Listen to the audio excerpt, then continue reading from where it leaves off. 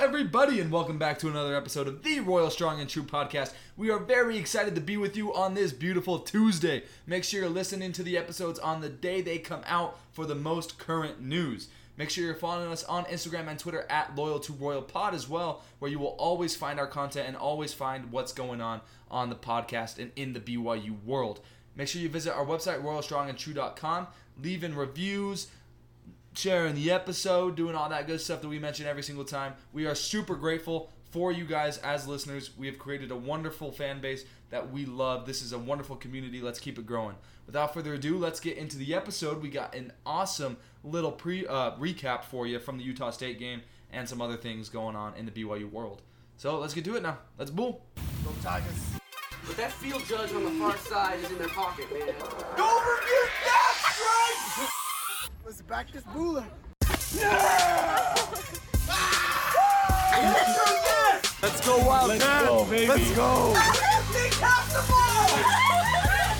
We're at a waterfall, dude! He put his foot, not his! What the heck? Go, go, go, go! Go! Go!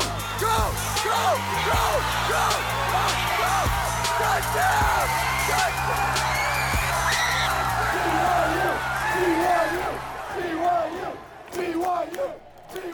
Good morning. Good afternoon. Remember that video you sent of the Teletubby sunrise? I still have that. I forgot I said that.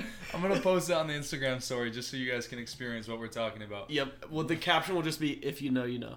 What wonderful podcasting to begin this episode. Let's go. Welcome back to another episode of the Royal Strong and True podcast, the best podcast Number on the one. airwaves. Mm-hmm. It's so good that when I type the letter R into my search bar on Google Chrome, the first thing that comes up is royalstrongandtrue.com. Oh my goodness. And that's not taking your history into account at all. Probably does not count the fact that I visited that website multiple times and helped build it. So No, definitely not. Not at all. It's definitely just because it's so popular. No bias. Yes, everybody in the area of Utah County is just clicking on it constantly. Oh yeah.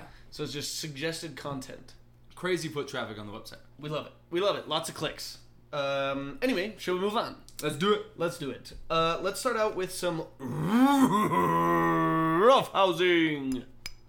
That's supposed to be a ding ding ding. I was expecting that. It was, that didn't work very well. so like a title fight ding. Ding ding ding. Yeah, I don't know. Anyway. Oh well. Yeah, so Dan's not here. He's recovering from a little bit of a cold. May he be blessed by the football gods, for we are in need of his silky smooth voice for the Notre Dame preview. Yes, we really do, especially because his picks are kicking our absolute patootie. Let's not talk about that yet. Let's talk about something a little more fun. We got Cougs in the Pros. We're going to bring back this segment, talk a little bit about what our former Cougars are doing. Zach Wilson, not just one enjoyer of Cougars.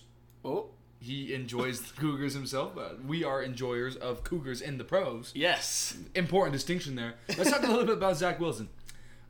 We thought he was sucking. Yes. We really did.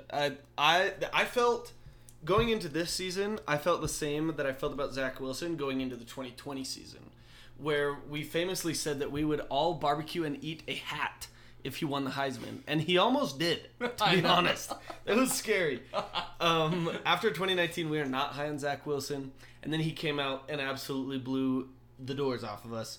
Now, after coming back from his injury, he had his first game. Stats are a little misleading. He actually looked really good in this game. Oh, yeah, absolutely. He started out with only completing 50% of his passes with a couple interceptions. But he kept them in the game, and the Jets defense kept him in the game as well. He was playing against Kenny Pickett, other notable QB. Anyway, Zach Wilson, final drive, down 3 points, had the ball with about $1.50 left on the clock, drove all the way down on the field. What were the stats? 5 of 5 or 6 of 6? 5 of 5 for 57 yards. 5 of 5 for 57 yards, drove them all the way down the field until the running back punched it into the end zone for the game winner. Zach had two very, very clutch drives at the end of the game. Not to mention, earlier in the game, he caught a touchdown pass and hit the gritty afterwards, notably without being flagged. I was going to say, was he flagged? That's so weird. That's a mind boggler. Not flagged in the No Fun League, flagged in the NCAA. That's a flip. That needs to flip. That's flip-flop. That's flip-flop. Anyway, there were some other notable Cougars in the pros as well. Jamal Williams, 108 yards on 19 carries with 2 touchdowns in a 48-45 loss to the Seahawks. Who would have seen that one coming? But Jamal Williams leads the country, or the National Football League, not the country, because college football is better. College talk. Yeah. But anyway, he leads the No Fun League in rushing touchdowns. Which is awesome. Shout out to Jamal Williams. That's Breakout great season. Great stat. That's awesome. Speaking of ex-BYU running backs, let's talk about Tyler Algier, who ran for 84 yards on 10 carries, including a 42-yard run carrying I think it was a linebacker, maybe a safety, on his back. For like 18 yards. Yeah. In a 23-20 win over the Browns. He was the leading rusher for the Falcons in that game, both in carries and in yards. Look at that. Did anybody expect this? I think we can all raise our hand and say yes.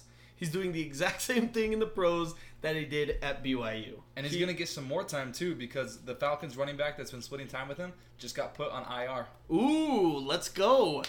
May he have a recovery. Yes. Not speedy, but may he recover. May he recover. Yes, in 17 weeks. Yes. Okay.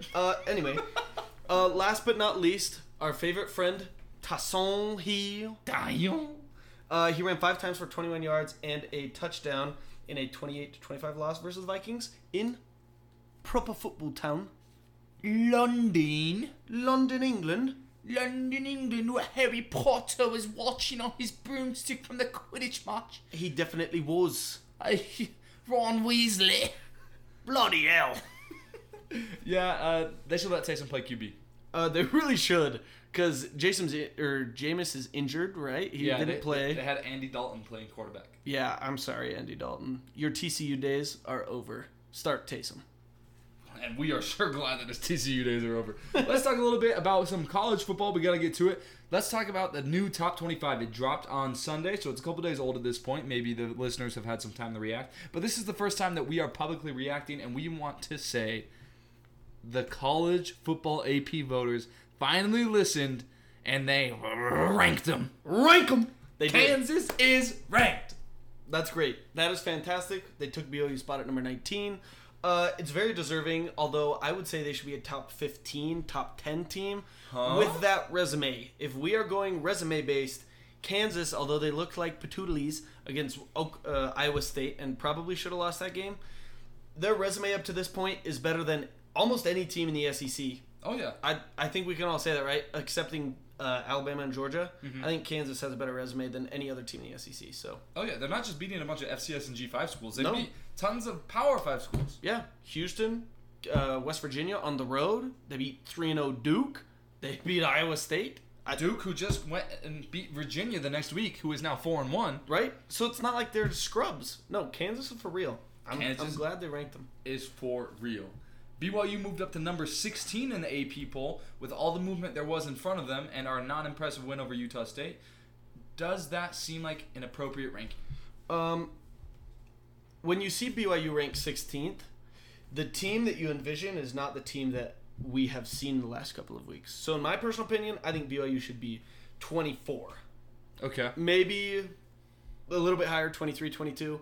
Our performance has not been befitting of our rank. I think Kansas should be ranked above us. I think TCU should be ranked above us.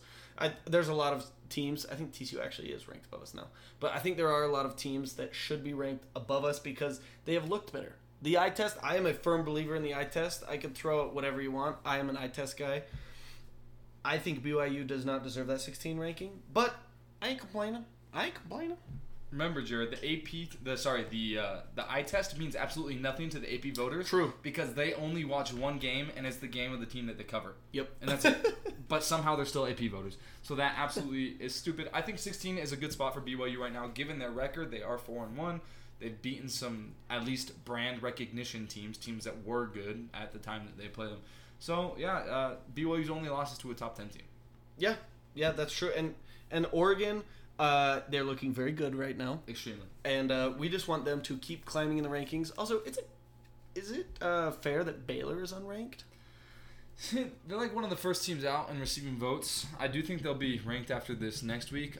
They lost to a top 16 BYU team, and they then lost to a top 10 Oklahoma State team. So in a toss-up game that was decided by a kick return, basically. Yep, exactly. So I think that they should be ranked. They will be ranked again by the end of the season. But, the way the cookie crumbles, you have 2 losses at this point, and you're not in the SEC, there's no way you're ranked. Yes, the only way you're going to be ranked with 2 losses is if you're in the SEC. Mm-hmm. Last thing on the AP Top 25, I'm going to give you 3 schools that absolutely should not be ranked. LSU. Yep. That is 1,000,000% just brand. 100% agree. They have done nothing. Cincinnati, I don't think their resume is indicative of a team that should be ranked. Fair. And Mississippi State. The only reason Mississippi State is ranked is because they're 4-1 and in the SEC. Yeah, they beat Texas A&M. That was ranked. Well, arguably Texas A&M should not have been ranked in the first place. Yes, I agree. I think Texas A&M deserves nowhere close to the polls. 3 teams that I would rank above them: James Madison, Yep. Baylor, Washington State. I do have a counterpoint for your Mississippi State one, though. Let's hear it. Mike Leach gave an all-time press conference when he was asked how he would plan a wedding by a reporter who was planning a wedding. So That's that true. alone deserves a top 25 ranking. That's true. That is true. All right, we'll give them that one. But LSU, get out of my face. The jury is still out on Mississippi State because of that. Noticeably unranked, Texas and Oklahoma.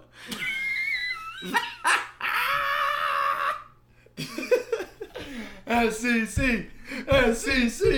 Yes, the 2 worst teams. Literally, check the standings. The 2 worst teams in the Big 12 are Texas and Oklahoma. And of the 4 teams in the Big 12, or the 4 games in the Big 12 this weekend, the Red River Rivalry is the only one that does not feature a ranked team. There's the Red River Rivalry is going down, right? Like this week. Yes. And College Game Day is going to Kansas instead. What? Was that on your bingo card at the beginning of the year? If it was, cash in now, baby. If you bet on College Game Day going to Kansas the week that the Red River Rivalry was going down, you'd probably win plus 20,000. Like, Oh, yeah. absolutely insane. Which I hope they do have odds on where College Game Day is going, because if so, I might want to put some Cheez-Its on that action. Just any time in the month of October or late November, just SEC school after SEC school after SEC school. Honestly, if you just pick Georgia or Alabama, if you put like a 100 Cheez-It bet down on both of them, you're bound to get some back. Oh, yeah. You're bound to wind up in the positive, even if you go 8 weeks. Yep. All right, let's move on to some BYU football news. Rise and shout, baby. This is actually very interesting and important. BYU Arkansas. Arkansas just got the doors blown off them by Alabama. They go play Mississippi State this week. Then they will come to Provo and play at 1:30 Mountain on either ABC or ESPN. My guess is it's going to be ABC. Oh, no. 1:30? Yes. All the East Coast Cougar fans on Twitter are like, oh, finally, yay, a day game. No, screw you. We don't care about any of you. We want night games because BYU plays better in night games, and we can quantify it. Yes, and if you do not believe Justin, open up your ears and listen. Open up your heart and listen. General Conference. Understand with your heart, not just your ears and your mind. All right? So, let's start with the night games. So, BYU is famous for kind of owning the late night. Yeah. Right? But of all the teams, 8:15 Mountain slot. BYU owns that slot. At the night, and this is in the Kalani era, and I'm discounting FCS schools. Okay. FCS schools, we have only played in the daytime. So just keep that in mind, but I'm throwing those out. Fair enough. Night games. BYU in the Kalani era, 32-14. Not bad. So that's pretty good. Yeah. That's like a 65, 70, I don't know, something like that win percentage. Doing the math right now. All right. This is great podcasting. Doing math on the air. 32 divided by 46 is a 69% win. Nice. 69.56 actually. But Okay, so rounds up to 70%. Okay, so that's pretty close. But we'll round down to 69% just for the nice factor. Yes, round down. It's a step graph. Yep. Okay. So 69% winning percentage at night. That's very good. At the daytime, you might not need to use your calculator for this one. 15-16. That is less than 50%. To be quite exact with you, that is, if my calculator would function correctly, it's not functioning correctly. So yeah, it's less than 50%. It's less than 50%. It's like 48%. So yeah, 15 and 16. That is more losses than wins. Yep. And let me give you this extra little tidbit. Not only do we have a what is it, 30, almost 30% higher winning percentage at night. Yep. Just a little bit more than our winning percentage in Royal versus G5 than Navy. There are still some unbelievers out there. My brother is one of them. He refuses to believe it, but numbers don't lie. Jacob. Numbers don't lie. Jacob, call. We win 20+% more against G5s when we're Royal. Okay, Yep. but that's not what this is about. So, at night, we're winning 69% of the time. Mm-hmm. In the day, we're winning 48% of the time. That's wild. Is that not wild? No, that's definitely huge. statistically significant. That's at least... That's not just like 5% off or a game off. That's like a full 17 games off. Yes, that's huge. And if you take it into account per season, that's at least one game a season that you're going to lose because you play in the daytime. Now, since 2019, since the beginning of the 2019 season, we have lost 11 games. Venture a guess as to how many of those have been day games. Am I actually supposed to guess, or am I supposed to read the number that's right here in front You of me? can read the number in front of you. 9 of those were day games. 9 of our 11 losses in the last 3 seasons have been day games. Yep. I'm sorry, what? 88%? 82. 82%? 82% of our losses since 2019 have happened during the daytime slots. I don't know what else I could say. Is this a Kalani thing? What is this? What can explain this? I don't know. Too many BYU players have children that are keeping them up late at night, so they're tired during the morning and day. Okay. You know what? I buy it. See, I buy national media, the older players thing is not a BYU advantage. It is a BYU disadvantage. Yes, I completely buy into that. Anyway, some people say that the competition that we are playing in the day games is better than the competition we are playing in the night games. I'm looking back over the stats, right? Yeah. And it's about even. Okay. I'm going to be honest. It's about even. We play a fair number of NIU, UMass, Toledo, USF, Liberty, UMass, Hawaii, UTSA, Coastal Carolina, Boise State, Washington State, Georgia Southern, right? So these are all teams that we should be beating. We also do play the Baylors. We also play the Washingtons, the USCs, the the Wisconsins, right? The Washingtons. We play those in the daytime as well, Yeah. right? Absolutely. In the last couple of years since 2019, loss to Washington in the day. So that's decent, right? We beat USC, who was actually really bad that year. But losses to also Toledo, USF. We also lost to Hawaii. We lost to Coastal Carolina. We lost to UAB. Disgusting. We lost to Boise State. It's not just that we're playing harder teams in the day games. We just are losing more day games than we are night games. Honestly, we're playing worse teams in the day. We're losing to NIU. We're losing to UMass. We're losing to Coastal Carolina. We're losing to UAB. We're losing to all of these low-level G5 schools during the day, which is absolutely ridiculous. At night, what do? We go ahead and we beat like 5 straight Power 5 opponents. We beat Baylor at home. Yep. When we play at night, we play better. Yeah. And Cougar Nation shows up more. And Cougar Nation shows up more. That's huge. It really does. The students, for whatever reason, they'll eventually show up to the day games, but they do not fill out the stadium like 2 hours before like they do. And filling up the stadium 2 hours before brings a certain energy when those players run out of the tunnel for the first time for their warm-ups and they see an already full crowd. That brings a different energy than running out and seeing a half-empty stadium. Absolutely. I am 100% on board with this. What else can we say? What more can I say than this? I say we have covered the point sufficiently. Let us move on. Because on. we have some very important news that we need to talk about. Oh, shiesty. The BYU uniforms versus Notre Dame were announced in one of the uniform announcement videos of the year. It's a little cheesy, but all of them are. It was all dope. of them. It was pretty cool. We are going with the blackout jerseys, basically the same jerseys from a couple years ago, but without the fly wire. Just updated, basically. With a royal helmet that fades into black. Jared, On a scale of 1 to 10, how do you rate this helmet? 15, bro. I stare at it and I can't stop staring. I literally have watched that video probably 100 times, and I just catch myself staring, just ogling at this helmet. I want to buy one. I don't care how much it costs. I need one in my home. It is a gorgeous, gorgeous helmet.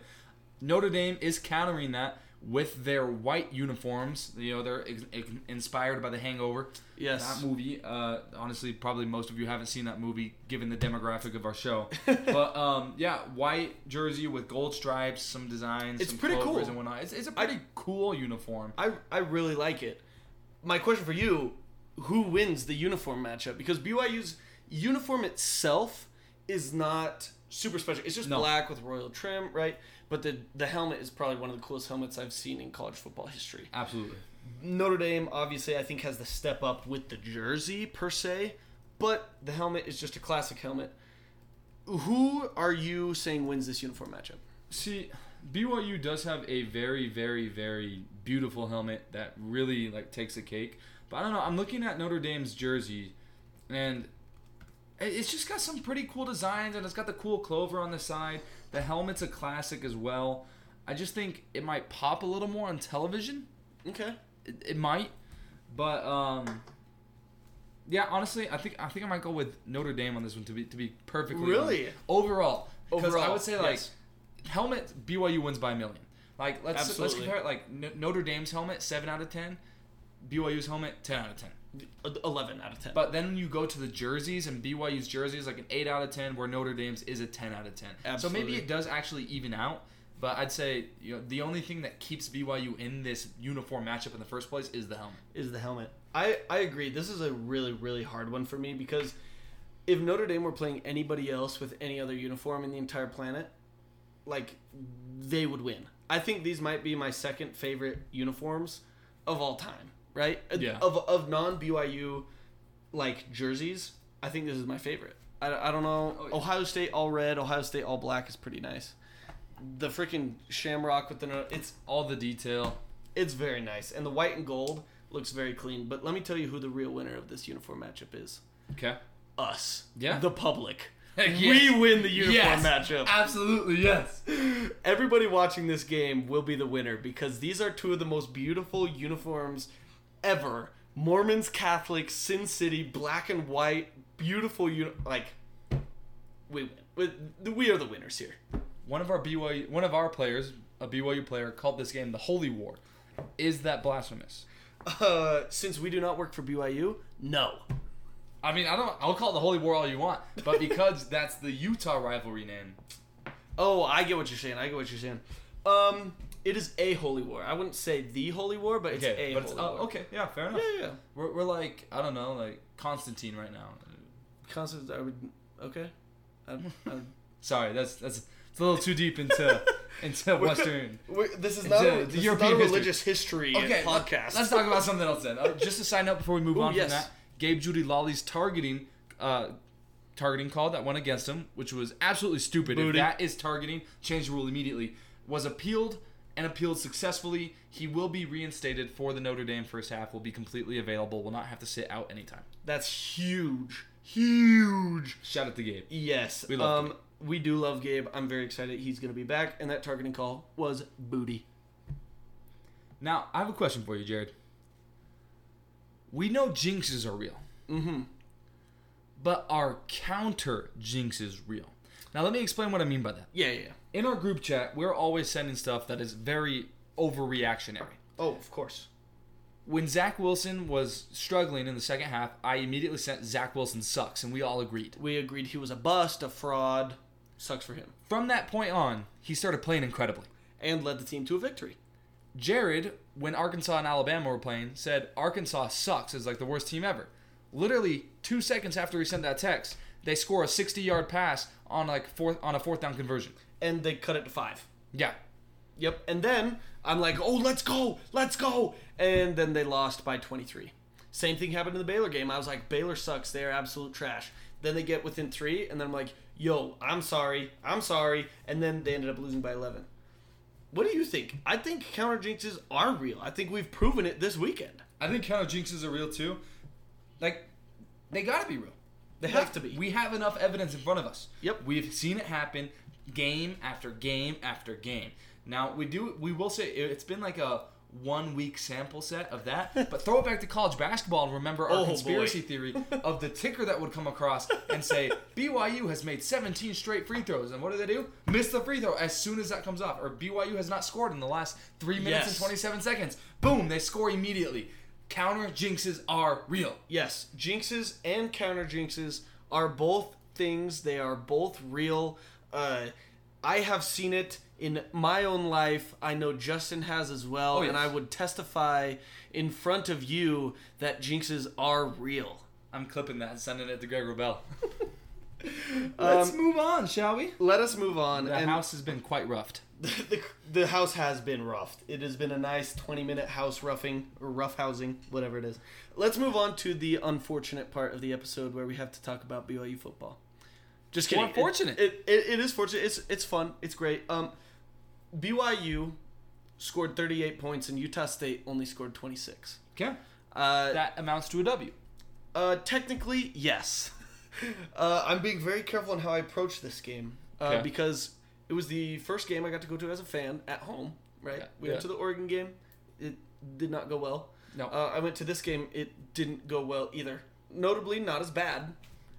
We did not lose by 3 touchdowns, but we did score more points than our opponent. Yeah. And so that is a positive takeaway. That is not something you'll hear me say a lot in the next 20 minutes, but it is a positive takeaway for me. Let's start off with something that we used to do back in the day. Yeah. Our knee jerks and after letting it stew. So, Justin, what was your knee jerk? You were at the game. I was at the game. I was in the student section, sitting with my buddy Riley. He's been on the podcast. He was a guest, and his wife. Knee-jerk reaction.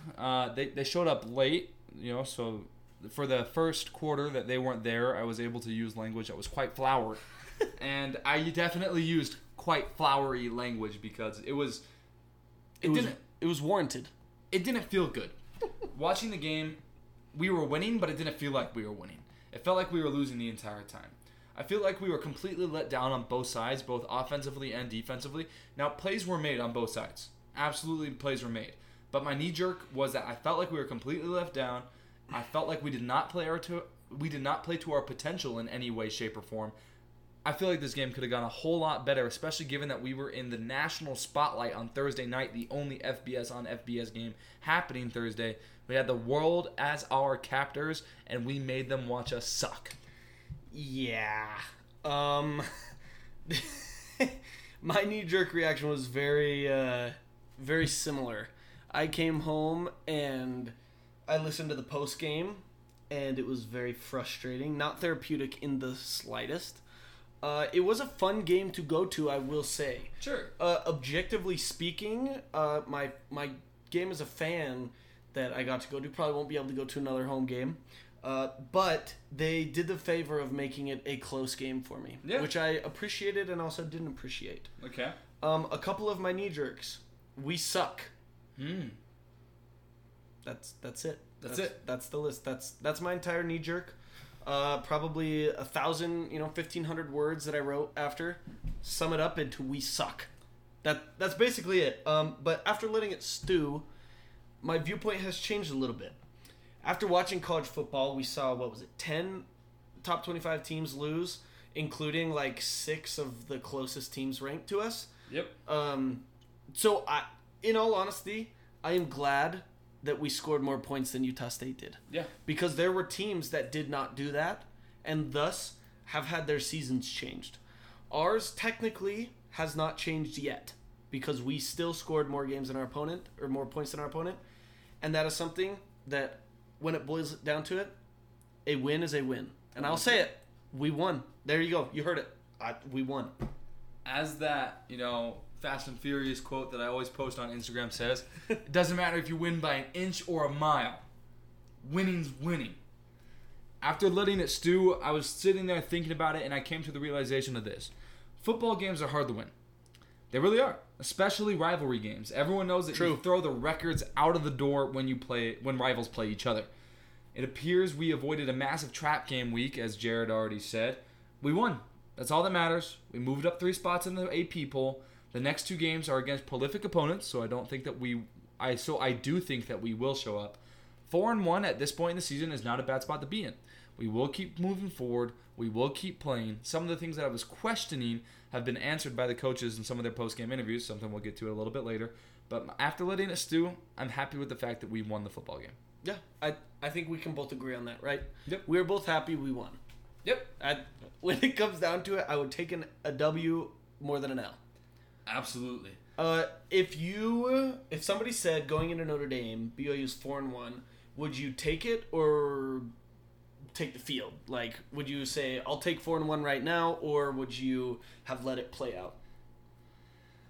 See, I don't know. This is a very tough question. If after Notre Dame somebody said that we were 5-1, I might have taken that. 4-1 with a loss to either Oregon or Baylor, you know what? Yeah, I'd take it. 4-1 is not a bad place to be. So yeah, I'd take it. I think I would also have taken it, right? And when at the end of the day, all that the AP voters are going to see and all that the selection committee is going to see is the record and the logo. Yep. That's all that matters to them, right? That's really all that matters. And And if sometimes they can't even interpret the logo. Yeah, or the losses in the cases of SEC teams. Mm-hmm. Let's just go straight to game notes. Let's do it. I have a lot of game notes. Let's hear them. First one. Now, Steve, my Uncle Steve, Shout he out to gets Steve. credit for this one. Kalani has brought over Utah syndrome. Okay, what does that mean? We completely play on emotion. That's what Kyle Whittingham does. It was the exact opposite of what Bronco Mendenhall did. In the Bronco Mendenhall era, we could never really get up for big games, especially rivalry games, as we saw with the Utah games, right? Mm-hmm. With this Kalani team, we get up for the big games, and then we just completely don't show up for the other games, right? And we've seen that especially in the last 3 years. This game was like the epitome of this. We needed to come out. We needed to prove that we are big brother in the state. And because it wasn't a ranked opponent, because Utah State was 1-3 or 1-4 or whatever it was, we came out and played down to our level of competition, showed no emotion, showed no fight, and only won by 12. That's my first point. Would you agree with that? I absolutely agree with that whole Utah syndrome thing. We do get up for the big games, most of them. Right. We didn't get up for the Oregon game, that's for sure. That is true. But we get up for most of the big games, and yeah, it's been a history that we do not blow out bad opponents under Kalani Sitake. Right. So I agree. I don't like that. I personally, I love that we can get emotional for the big games. Yeah. But I hate how it swings the other way too. Oh, yeah. And when we play Wyoming, when we play USF last year, when we play UAB, Boise State at home last year, when we play Utah State and Wyoming this year, I hate that we can't get up for the smaller games. And I was talking to McKinley, my wife, and my brother afterwards. I think that's why we know that's why Ohio State and Alabama are so good, right? Because Ryan Day and Nick Saban will never overlook an opponent. Nope. The only loss Ryan Day has ever had is either in the CFP or to Michigan, where Michigan just blew the doors off of us. Nick Saban, the only losses he's ever had are in massive games. They do not lose to bad opponents. University of Louisiana Monroe. Okay, yes, in 2006. Yes. No, that's the reason Modern they're so Alabama. good. And this is kind of goes into my second point, that we have kind of a culture problem, that we're okay with mediocrity. And I know that a dub is a dub, but Tuiaki and A-Rod are okay with just winning games, right? And we saw that completely. Oh, yeah. We took our foot off the gas offensively and defensively. Yep. As Yes, soon we as did. we were up by 2 scores, we're like, okay, we're good. We can just play not to lose now. I hate it.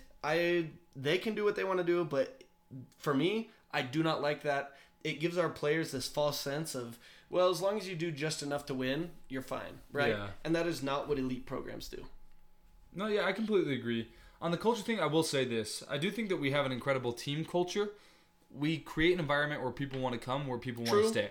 We don't have a lot of people transferring out. Shout out to, actually, no shout out to you. You're a literal devil, that tight end that transferred away. But we do have a good culture. We do have a winning culture. But like you said, we do not have a culture of excellence. We do not have a culture of putting our foot on the gas and slamming it down, putting our foot on the neck and breaking it. We do not have that culture, which is a culture I wish we had. And I feel like the two are not mutually exclusive. You can have both. But we saw the shift, like you said. I will say the shift was a little bit weird because we saw offensively we completely slowed down. We only ran the ball. It was obvious we were just trying to run the clock. But then A-Rod on Coordinator's Corner was talking more about it and said they purposefully did that because they saw Jaren was taking hits and they didn't want him to take any more hits.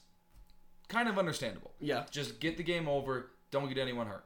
Right. And on defense, we were playing a little bit less aggressively at the end of the game, but we also did have like 75% of our defense at that point was backups that were getting like first time snaps, second time snaps. That obviously you can't run the same things you run with them that you can run with starters. They scored a touchdown, and even Kalani said, he'll trade a touchdown for in-game experience any day. So it is kind of a weird situation. You would love to see them put the foot on the gas and just run away with the game. But I also kind of understand what they're saying. I just wish they would have done that being up 40 instead of being up 20. That's exactly what I was about to say. I'm totally okay with that, right? If you give up a touchdown in garbage time because you're playing the second stringers, or if you just run the ball in the fourth quarter, that's fine. But not when it's a freaking one-score game. Yeah. Right? My problem is not with what happened at the end of the game. It's with what happened at the beginning of the game. Yeah. And this brings me to my next point. Scouting staff has got to be terrible because every single game we come out and we look like we've never played football before in our lives. Yep. Cooper Legas on his first drive looked like a freaking Heisman candidate marching his team down the field. I'm not going to mention the safety that tried to tackle him as he went into the end zone. Oh, I'm going to mention him. Hanneman, get the hell off this team. That was so bad. Why the heck are you on this team? Put me on the team, gosh dang it. Even if you just need to put me in for first and goal situations where the quarterback has the slight chance of running, I promise you, I will lower my shoulder into his abdomen every single time. Yeah, if I were on there, I can't promise you that the result wouldn't be the same, but at least I would look like I'm trying. I'd at least get a targeting penalty call on me at the very least. Anyway, back to my point. Play calling was horrific. I have never been more upset with play calling. Now, after the Oregon game, I came out and I was super depressed, right? Because I felt like our team just didn't show up. On this one, I was furious. This is like one of those games that just gets to you. It was so bad. Offensively, yes, the defense couldn't get off the field, but offensively, we could not get a first down. We could not stay on the field. It was disgusting. 4th and 7, and we run a screen pass to Kidney Boy? Really? That was a shocker, right? I did not like that call. The time of possession we don't even need to mention. It was what was it? 23-7 at halftime or something? Time of possession is also kind of a weird, useless stat too, because on our first drive, we scored in 2 plays in 25 seconds. Right. And the time of possession, they had 35 minutes to our 5 minutes or whatever, but it was 17-17. So. Right. Because of a pick six. If we don't get that pick six, we lose the game. Which I also guarantee kind of you. Contributes to the time of possession too, because our offense did not get onto the field. That was a lost possession for the offense. I agree, but there were too many 3-and-outs. Our defense was gassed. Yep. You could totally see it. And say that happens against a P5 team, we're gonna lose 35-7. Mm-hmm. You can't have that, right? You cannot have that. Nope. And my last thing about the coaching, penalties, bro.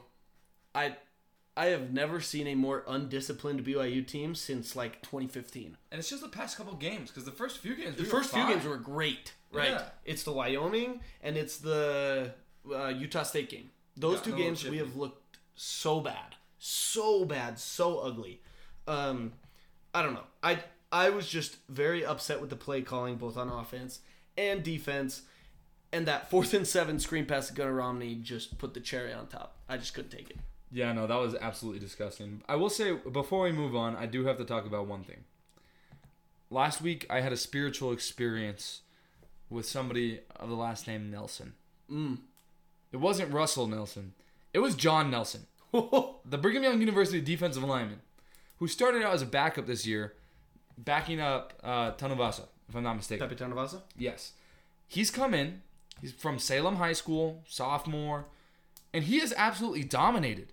He's gotten sacks, tackles for loss. He's blowing up backfields. He tipped that ball, which allowed Max Tooley to intercept it and take it back for 6. And then we also had incredible blocking from our corner on that play. I sent a lot of texts in the group chat about blocking. And that was an incredible block. Sorry, that's just one of the things I look for. But John Nelson. I love John Nelson. I think he might be my new favorite player on the defense, except for, Max Tooley, Keenan Peely. But for like a non-back seven player, John Nelson is absolutely my favorite. He looks like he has a pulse, which is very weird for this defense. Which is insane for BYU defensive linemen. No, he is a game wrecker, right? He is going to be a force to be reckoned with in the future. Oh, heck yeah, he is. I have a couple of questions for you moving forward from this game. Yep. Who is RB1? See, that's a great question. Miles Davis apparently came away from the game a little bit injured. Hobbling. He is on, that kind of questionable day-to-day game time decision So he's list. probably out for a month. I will say this. I still do like Miles Davis very much. He hits the hole hard. Yes. Which I love about him. I will say this. Chris Brooks had the type of game that Miles Davis had against Wyoming. What do I mean by that? Chris Brooks came in and dominated towards the end of the game when the Utah State defense was already worn down, just like Miles Davis did against Wyoming. But Chris Brooks also looked like he had a pulse. He was running. Yes, he did. actually hit holes hard, which was something he was not doing for past games, and that was our biggest criticism of him. And then he's running down the field, stiff-arming people into the ground and running like an absolute beast. Like, that is the Chris Brooks we thought we were going to get at BYU. So if Chris Brooks is still running like that, heck, I would not be surprised if we just had a Chris Brooks, Miles Davis stable, that we kind of rotated them per possession, and I think using both of them, we could have a field day. Yeah, I agree. The Chris Brooks we saw, like you said, on that last drive with the touchdown, he looked like a monster. He looked great. He looked amazing. But for the rest of the season, he hasn't looked like that. So I don't know who we're going to get. Is this like a turning of a new leaf? Is it like you said that the defense was tired? I don't know. For me, I was a little bit worried because of that, right? If Miles Davis had come out and done that same thing, I would feel a lot more confident. But because it was Chris Brooks, because it shows that it's so fluctuative and that it's going to change every game. Fluctuative. I don't know if that's a real word, but you know what I mean. Yeah. I don't know. I just worry, not because of Chris Brooks. I love Chris Brooks, and he looked amazing. Yeah. I just worry because we don't know who our running back one is, right? Yeah. Who are we going to use on 3rd and goal from the 3 or 3rd and goal from the 2? I don't know. It's good to have two good options. True. It's not that the fact that we're fighting between two bad running backs. Right, we're like, who's going to emerge and take who's the going to fumble less? We have two good running backs that we're like, okay, who's going to emerge and take the running back one spot? So that puts us in a pretty good spot. Yeah. No, I agree. It's a good problem to have. I just wish we didn't have it because it's still a problem.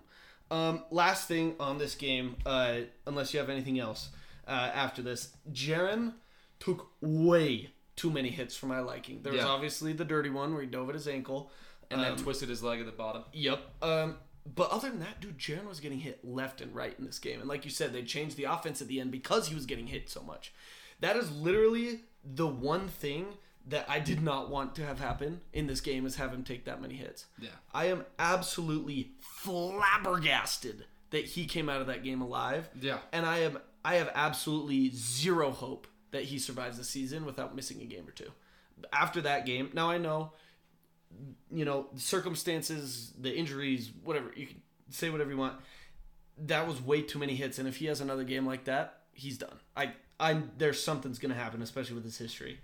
I know he didn't have a ton of time, but he also didn't look like the Jaren Hall we've seen in the last couple of games. Obviously, like with Zach Wilson, he had 50% completion percentage because he was running for his life half the game and had 10 throwaways and 5 drops. Yep.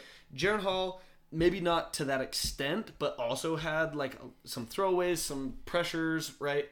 But he didn't look like the what should I say? Just like he didn't look like the all-star that we have seen the last couple of games. He looked human in this game. And that's something that I just want to keep my eye on, because if our offensive line isn't going to give him 8 seconds to throw every time, which we're not against Arkansas and Notre Dame and whoever we played in the bowl game, right?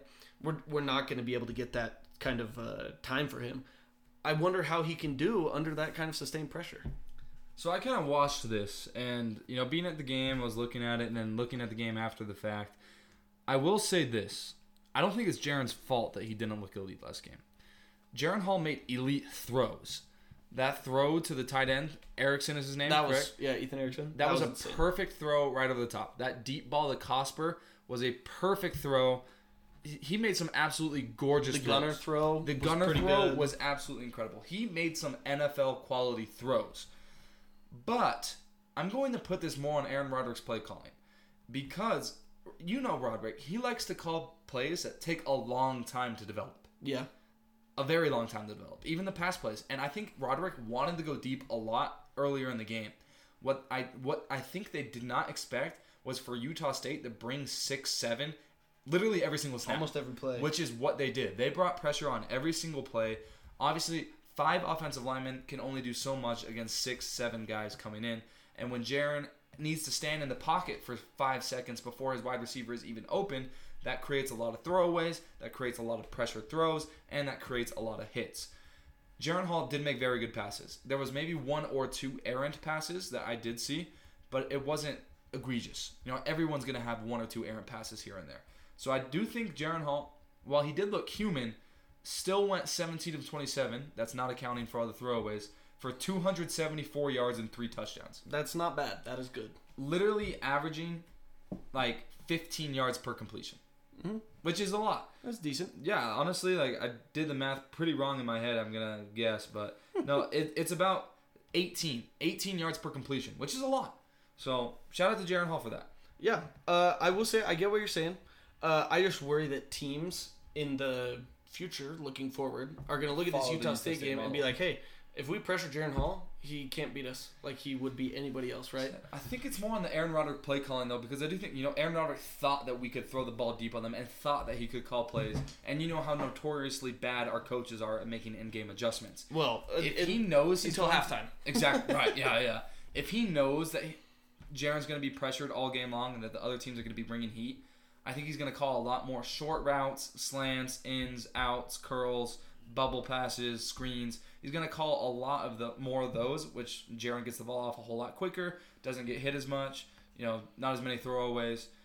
But for whatever reason, they just didn't do that against Utah State. Yeah, and I feel like if we could do that, if we could even run the ball or put more emphasis on the short passes, then that would take the defense and put them on their back foot so they wouldn't be able to blitz every single time. Exactly. If we can effectively run a play action, that's where Jaren Hall is the single most effective quarterback in the nation.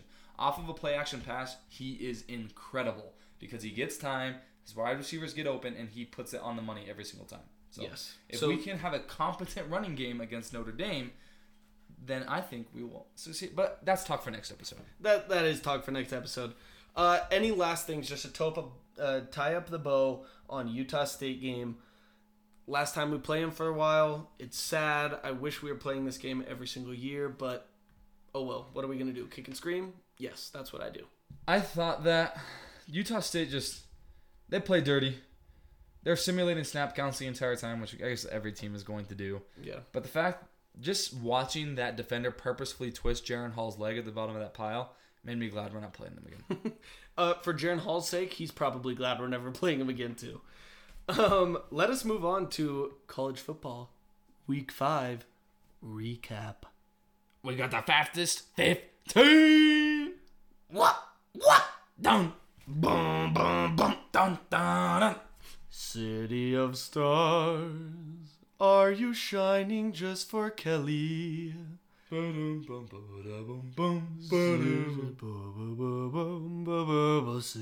of stars, there's so much that AP voters can't see. Who knows? Not Washington! Oh, boom! UCLA pounded the Huskies into the dog pound to the tune of 499 yards. That's one short of 500, boom. They couldn't get one more? Come on, man. Disgusting. Durian the Fruit had 2 last names and a can of whoop ass that he opened up, making Washington defenders look sillier than their genitalia named quarterback. Oh. Bruins maul the doggies 40-32. We head to the location named after the action of drinking slowly, the SIP, where Will locked for the number 1 pick of the CFL, that is. Levis led his team against some forest camouflaged rebels. Jackson was looking to dart his way to the top, but instead looked like a blue dart For those of you that don't know what a blue dart is, it's when you fart and you like light it on fire. It's a fiery fart. Recreational activity. Looking like a blue dart, completing 51% of his passes and an interception. Ole Miss would have lost this game, but they recorded a safety, which automatically leads to a win. That's how it works, right, Boom? Right. The battle of two overrated SEC teams that will inevitably be ranked in the top 20 with 3+ losses at the end of the year ends with Ole Miss defeating Kentucky 22-19. That's sad, Boom. Moving on. Row, row, row your boat gently. Straight into a freaking train! Choo-choo! Here come the Boilermakers. Boiling the Gophers faster than a pot of frogs too stupid to jump out when the water gets too hot. General conference, Boom. Tanner Morgana looked older than the old warlock herself, throwing 3 interceptions and no tutties. Watch out for Aidno Irish and the Purdue who got the win 20-10 over the Poopy Potguts. We head to Wisconsin in Madigan, where the fighting citizens of the greater Chicago area were fighting off against some weird-looking sloth cat hybrids.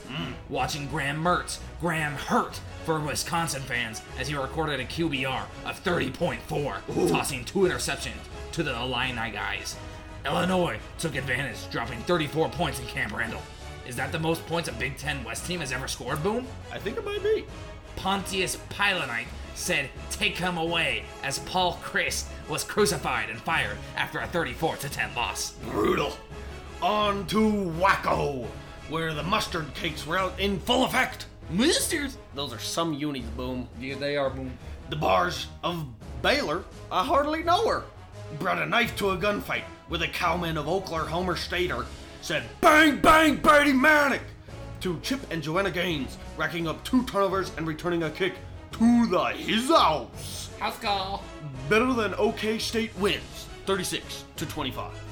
We head over to Ian's house, otherwise known as Florida, where some soon-to-be excommunicated deacons, because they're demons, were taking on the politically incorrects of Florida State.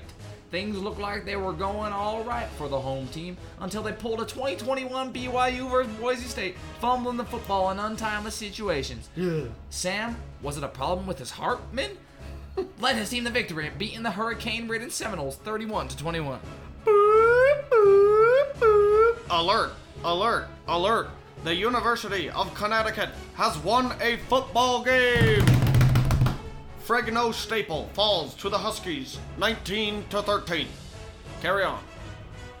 Timeout. Yep. FIU also won. FIU and UConn are playing each other, so when they play this game, one of them will be on a 2-game win streak. That is ridiculous. Time back in. We head south to the great state of MISS, ISS, IPPI, which is unequivocally a state where some genetically inbred and deformed dogs were taking on Jimbo Go Fisher and his sorry excuse for a football team, Texas ATM. Mike leached himself onto the scoreboard and never released as his team kept putting up point after point after point. He got so bored during the game that he started giving out wedding advice to a reporter. You know what he said? He'd pay his kid $10,000 extra just to elope. I'd take that. Maybe that's what Texas 8-4 should do with Jimbo Fisher, making him elope to FCS coaching after taking an embarrassing 42-24 loss to the Bulldogs. Ouch. I like Texas 8-4. That's a great nickname. In the fake Death Valley, the Fighting Dabo Swine Flus got nutting lucky once again, as the refs screwed over the incompetent No Carolina State Wolfpacks, missing not 1, not 2, not 3. Okay, yeah, just 2 fumbles. That's still a lot, Boom. One of which led directly to a Clem Suck touchdown. The ACC employed officiators pulled a fast one on America, protecting their golden child and pretending that their conference actually means something, giving Clem Suck the win, 30-20. We head over now to the Giant Mustard Bottle, or Acrisure Stadium, I guess I should say, so that the stadium police don't come after me. Where the Pitt Panthers were looking to avoid their dumb home loss of the year. The Georgia Tech students, no athletes after students, Boom, took the field hoping to forget the firing of Jeff with the GEO. No wonder he got fired Collins. Yikes. You might be asking yourself, did Pitt avoid its dumb home loss of the season? The answer to that is absolutely, unequivocally, no! The students of Georgia Tech must have thought this was an academic decathlon because they dominated the scene. Georgia Tech takes home the W, 26-21. Wow. Stop! Stop! Stop! He's already dead! Screamed America as the Texas non-denominationals beat the absolute crud out of Brent Vulnerable's squad of Laters. See what I did there, Boom? I do see what you did there, Boom. The Sooner Schooner tipped over once again in brilliant fashion, spilling out the guts of Dylan Gabriel and giving us the beautiful sight of one General Booty. Booty alert, booty alert. His booty like 2 planets. There ain't much to say here, except that I'm glad the Big 12 is getting rid of the dead weight that's hanging around. Also, is TC Who back? Huh? Horny Frogs climax in the 55-24 win. That's a big bonk, Boom. We head to the sweaty armpit of Texas, where the Tulane Grain Wave was looking to bring a hurricane to Texas. Too soon, Boom? Too soon. The ex-playoff dark horse Houston Cougars were looking to get back on track when they decided to pull a 2021 Iowa, showing just how much of frauds they truly are. Tulane's quarterback, Kai Horton, here's a who, defeated Houston with a whopping QBR of 54.6. That's great. That's awful, Boom. Houston, we have a problem. A 27-24 loss to Tulane. One little monkey named Bryce Young jumping on the bed. He fell off and bumped his AC joint. Saban called the doctor, and the doctor said, "Screw you, Arkansas, we're running the ball down your throat until you die in a small hole called Provo, Utah." Bama blasts the Dole Razorbacks 49-26. The football gods have heard our prayers, Boom. Ooh, we will not stop until they have reached number 1. Let us pray once more, Boom. Rank 'em! The Jayhawks faced off against the Cyclones, which normally would not be good news, as birds do tend to struggle flying in such high-speed winds.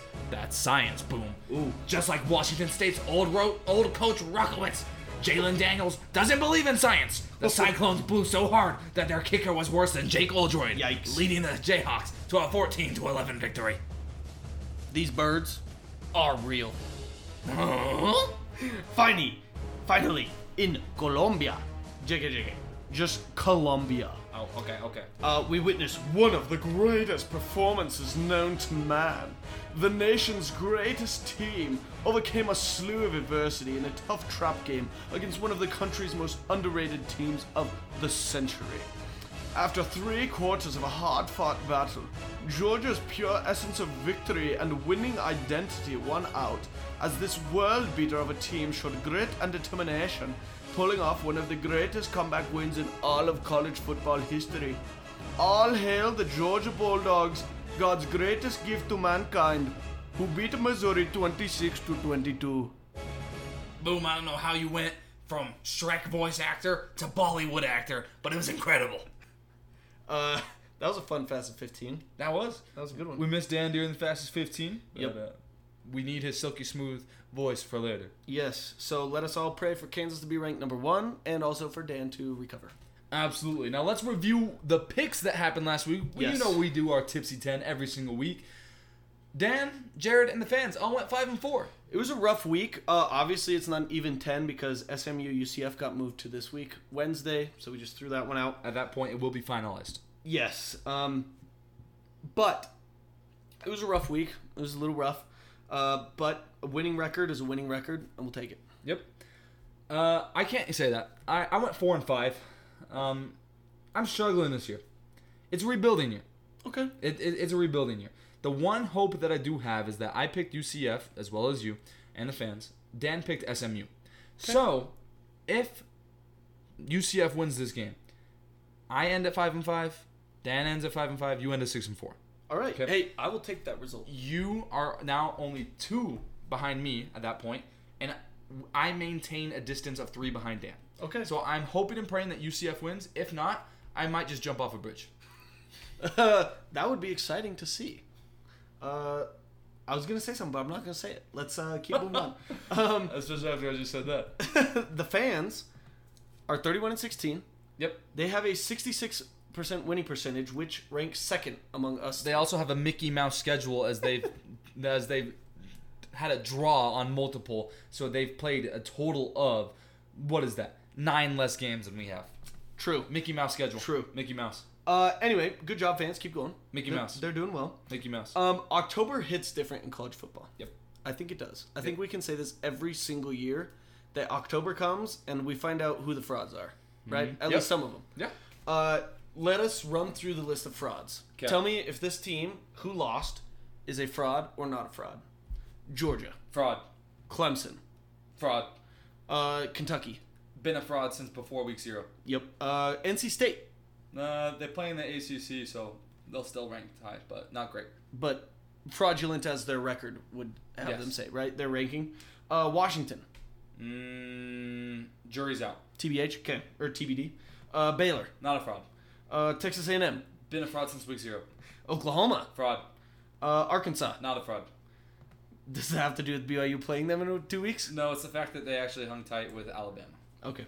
Minnesota. Not a fraud Okay. because they got Purdue's one dumb win against a ranked opponent per year. Okay. Florida State. Fraud. Pitt. Fraud. Huge fraud. Do you agree with any of those? Do you disagree with any of those? Minnesota. Although I will say the Purdue like serial killer kind of vibe came out, but they looked very fraudulent. They looked like a completely different team than they had previously, and so it makes me think that they were just beating up on bad opponents, right? Okay. Same kind of thing that happened with Michigan, although Michigan played Iowa's game and still beat them by 2 touchdowns. Yeah. Clemson, absolutely fraud. Yep. NC State, I would say, is not a fraud, but because they're ranked freaking 12th or whatever, definitely a fraud. Okay. Just But ranked other too than high that, on that one. we're definitely on the same page. All right. Yeah. Cool. How was the weekend of college football for you? Obviously, it was conference weekend. Yeah. And so we didn't get to listen to any of the games, but we obviously still watched them. Any just off the bat takeaways that you have? Unfortunately, I did not get in as much college football as I would have liked to this weekend. You know, not only was it conference weekend, but the in-laws were in town too. So I was just spending time with family, which is great as well. Yep, I was respectable. Very, very happy to get some nice, good home-cooked El Salvadorian food. Oh, baby. Absolutely delicious. Papusas? Papusas. Actually, we didn't do papusas, but we did lots of carne asada, pollo asado, lots of Bucha. just like tacos and stuff like that. Anyway, very good. I will say this. It was definitely a trap game week. Week 5 of college football is always kind of that thing where you have teams that, you know, conference play is kind of finally starting. Teams that were ranked and playing nobodies are finally starting to play each other. And you're seeing, okay, who are the real alphas in college football? And we saw this week, Texas A&M, absolutely not. Oklahoma, Fraud. absolutely not. Kentucky, absolutely not. We've seen multiple teams go down. And this is, we're finally going to start to see the true top 15 break away. And I want BYU to be on the right side of that break. So just given how last week went, I'm just even happier that BYU came out of the Utah State game with a W in the column. Yes. My big, huge frowny face with the screaming, crying eyes and the flailing fists was downgraded to just a slight frown after this weekend. So that's big. That's a big step, right? That's a huge step. Yes. That's like 10 faces on the Jared Face scale. Right? That is no self-harm. That's no property damage. That's huge for Jared, okay? That's no embarrassing videos being posted on Instagram by his wife. Exactly. All right. I forgot about that. Thank you. I have a couple questions for you. Yeah. Which of the teams that are ranked near BYU Okay. does BYU have to watch out for? Because in my personal opinion, UCLA and TCU, along with Kansas and Kansas State, even Syracuse, like those teams have a lot of upward mobility that BYU I don't think does anymore. So do you have more confidence in BYU in their upward mobility or the teams around BYU as far as making a New Year's Six Bowl goes? Absolutely. So a couple of things I would look for. Kentucky's absolutely going to lose again. Okay. North Carolina State might not. Wake Forest will definitely lose again, in my opinion. I do think they do have to watch out for TCU, but there's no way they get through the Big 12 undefeated. UCLA is also another feisty one. We'll know this week when they play Utah. I do think they do have to watch out for one team. And honestly, I think that's Syracuse. I don't think Syracuse is great. I don't think Syracuse is even better than BYU. But they do play in the ACC, which provides them a very easy schedule to go like 10-2 in. One thing I will say, though, I do think there's still a lot of upward mobility for us because I do think Ole Miss, undefeated right now, will not be undefeated by the time the year's out. Definitely. Penn State still has to play Ohio State and Michigan. And Michigan. Utah plays UCLA. They have to play Oregon. Yep. Play USC as well. USC plays some actual real opponents. So there is still some upward mobility for BYU. I do think it's going to be hard to crack the top 10 this year, but I do think we could float around 12 or 11 if we take care of business against Notre Dame or Arkansas. If we lose to one of those schools, I think a New Year's Six is out of the question. I 100% agree. I think we need to beat both of those teams and the rest of the teams on our schedule in order to even have a chance. Yep. And like you said, I think it's going to be hard to kind of crack that barrier. This year with the CFP rotation, there's like one or two less at-large bids out up for grabs. And so it's going to be really hard. Obviously, Ole Miss, Tennessee, Kentucky, all those SEC schools ranked ahead of us. All three will deserve to be ranked below us, but I'm guessing two of them will be ranked above us, right? Yeah. A 2-loss Tennessee is probably going to get the nod over a 1-loss BYU team. Of course. I have a question for you. Penn State. Yeah. Penn State played in literally a soup. Like, that was maybe the most rain I have ever seen in a football game against Northwestern. They only won by 10. But Nick games are always ugly. Right? Do you think that because Penn State is kind of a surprise. They've just been shooting up the rankings lately. Do you think Penn State is for real? We'll find out this week. Or, sorry, not this week. They have a bye this week. But the week after that, they play at Michigan. That will be the week that we find out whether or not Penn State is legit. Because they have been beating up on bad teams. They've played a couple good teams now, and they've beat them as well. Penn State is taking care of business. That's what they've done so far. Now they're going up against an elite school in Michigan 2 weeks from now. That will be the tale. Okay. I, as an Ohio State fan, I will be paying very close attention to that. One more question for you. Okay, maybe two questions. Big 12. Will they make the playoff this year? No. Okay. I honestly don't think so. Firm no. Oklahoma State would have to win out, but I just think they'll lose one. I mean, they already got through Baylor. But given the way the Big 12 works again, they might have to face Baylor again in the Big 12 championship game, which, hard to beat a good team twice. Well, last year they beat Baylor in the regular season and lost in the Big 12 championship game. Hard to beat a good team twice. If somebody would make it, it would be Oklahoma State. Other than that, Kansas winning the national championship at 20. Oh, okay. Well, that's very obvious. Yeah. Right. I agree. I think the Big 12 and the Pac-12, which is where I'm going next, I think neither of these conferences will really make the playoff, but they might. The Pac-12, I'm not going to say it because it's Pac-12. Yeah. Right? We know that they're all going to be overrated and, but I think the Big 12 is by far the most competitive conference and the most exciting conference in college football. Any game between any of the teams, even throw West Virginia in there. Right? They were competitive with Texas for 2.5 quarters. Oh, yeah. Like, any of the games in the Big 12 are going to be exciting and are going to be competitive and will be meaningful because all the teams are ranked. Which is what makes the Big 12 beautiful. Mm-hmm. I think the Big 12 is the most competitive conference, top to bottom in the nation, playing amongst each other. Every game is going to be a close game. Every game is going to be fun. I cannot wait to be a part of that conference and to have that kind of hype every week. I agree. Last question. Pac-12. Obviously, we do not like the Pac-12, to put it lightly. Does Pac-12 have a shot? Because if you look at the rankings right now, you got UCLA at 18, you got Washington at 21, you got Oregon at 12, Utah at 11, and USC at 6. That's 5 teams in the top 25. USC at 6, you would assume, has a very high probability to go to the playoff if they were to win out and win the conference. However, in the end, how many of these teams do you think will be ranked? Do you think the Pac-12 has a chance at the playoff? Does the Pac-12 get a New Year's Six bid that's not an automatic to the Rose Bowl? No. They won't get that. They do have one path to the playoff. And it's only one in my opinion. Because I don't think Utah's great.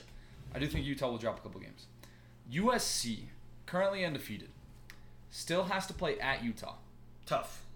Still has to play at UCLA. Which, not a real home It's a field rivalry advantage game. there, Throw out the records. And then they play Notre Dame the week after that. Okay. Then after that, they'd likely have to beat either Utah again or Oregon in the Pac-12 championship. If USC goes undefeated, their resume absolutely is playoff bound. But do I think they'll go undefeated? No. Is there a shot? Is there a path? Yes. Will it happen? Probably not.